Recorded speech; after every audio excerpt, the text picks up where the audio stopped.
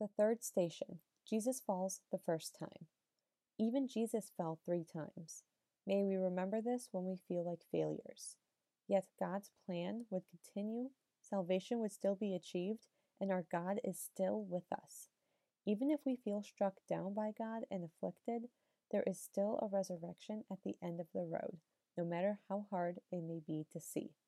Struggling to stand back up, our Savior continues on, for our sake, not his own. We adore you, O Christ, and we praise you, because by your holy cross you have redeemed the world.